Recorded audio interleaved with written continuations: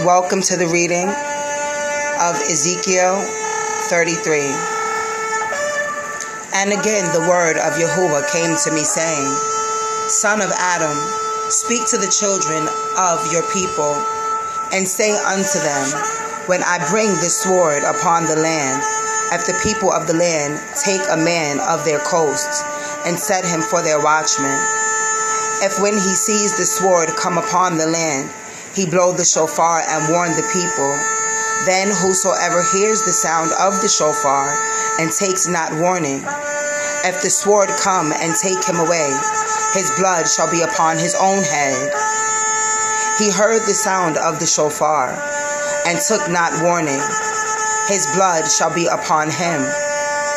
But he that takes warning shall deliver his soul.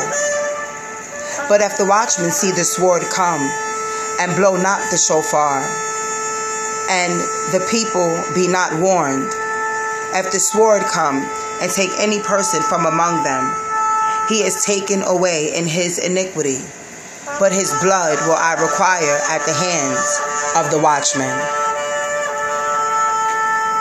So you, O son of Adam, I have set you a watchman unto the house of Yasharel. Therefore you shall hear the word at my mouth, and warn them from me. When I say unto the wicked, O wicked man, you shall surely die. If you do not speak and warn the wicked from his way, the wicked man shall die in his iniquity, but his blood I will require at your hand. Nevertheless, if you warn the wicked of his way to turn from it, if he do not turn from his way, he shall die in his iniquity, but you have delivered your soul. Therefore, son of Adam, speak unto the house of Yasharel. Thus ye speak, saying, if our transgressions and our sins be upon us, and we pine away in them, how should we then live? Say unto them, as I live, says Adonai Yahuwah, I have no pleasure in the death of the wicked, but that the wicked turn from his way and live. Turn ye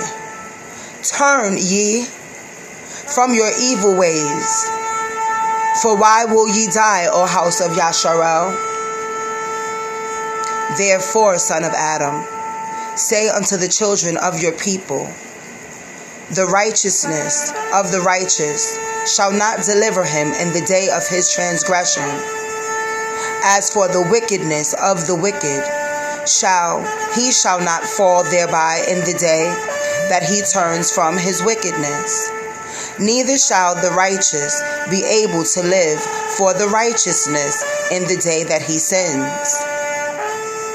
When I shall say to the righteous that he shall surely live, if he trust to his own righteousness and commit iniquity, all his righteousness shall not be remembered. But for his iniquity that he has committed, he shall die for it.